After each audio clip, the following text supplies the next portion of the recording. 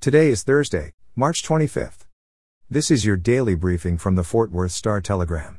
The weather forecast in Fort Worth calls for partly cloudy skies, possible morning rain and a high of 74.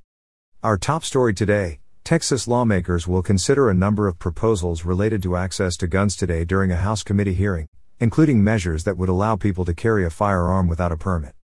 Those who favor, quote, constitutional carry support the unlicensed carry of handguns.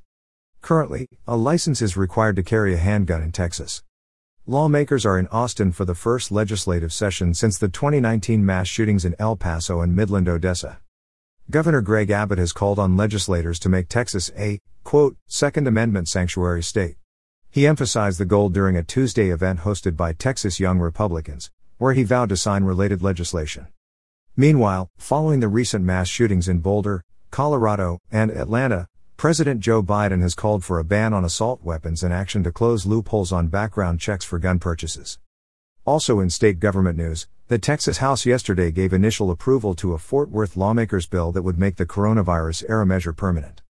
The legislation, filed by Republican Representative Charlie Gearan, would allow restaurants with a food and beverage certificate and a mixed beverage permit to sell beer, wine and cocktails with food orders for pickup and delivery.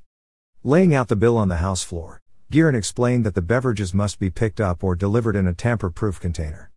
Customers must also show a valid ID when picking up or receiving a delivery, he said.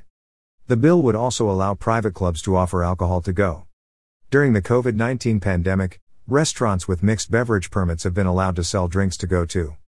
Now that practice could become law. In other news, a zebra at the Dallas Zoo has died after she was found unresponsive with a head injury, the zoo announced yesterday.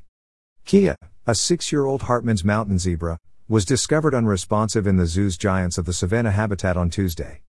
Zoo officials said they believe Kia may have been injured by another animal in the habitat, though no staff member saw what happened. Veterinarians and zoologists moved Kia from the enclosure to assess her injuries and spent hours treating her before determining she wouldn't be able to make a full recovery due to the severity of her injuries. She had to be euthanized, the zoo said. And finally, in sports, Aldon Smith's comeback story with the Dallas Cowboys is officially over. Sources confirm that the team does not plan to bring the free agent pass rusher back in 2021. Smith signed a 1-year deal in 2020 in a return to the NFL after serving an indefinite suspension from 2016 to 2019 for multiple off-the-field incidents and violations of the league's substance abuse policy. The 31-year-old was solid in his first action since 2015, recording 5 sacks, 48 tackles, 5 tackles for losses and 2 fumble recoveries, returning 1 for a touchdown. He also finished second on the team with 33 quarterback pressures. The Cowboys, however, essentially moved on from Smith when they signed defensive end Terrell Basham in free agency. For the latest in Fort Worth and Tarrant County news, visit star-telegram.com.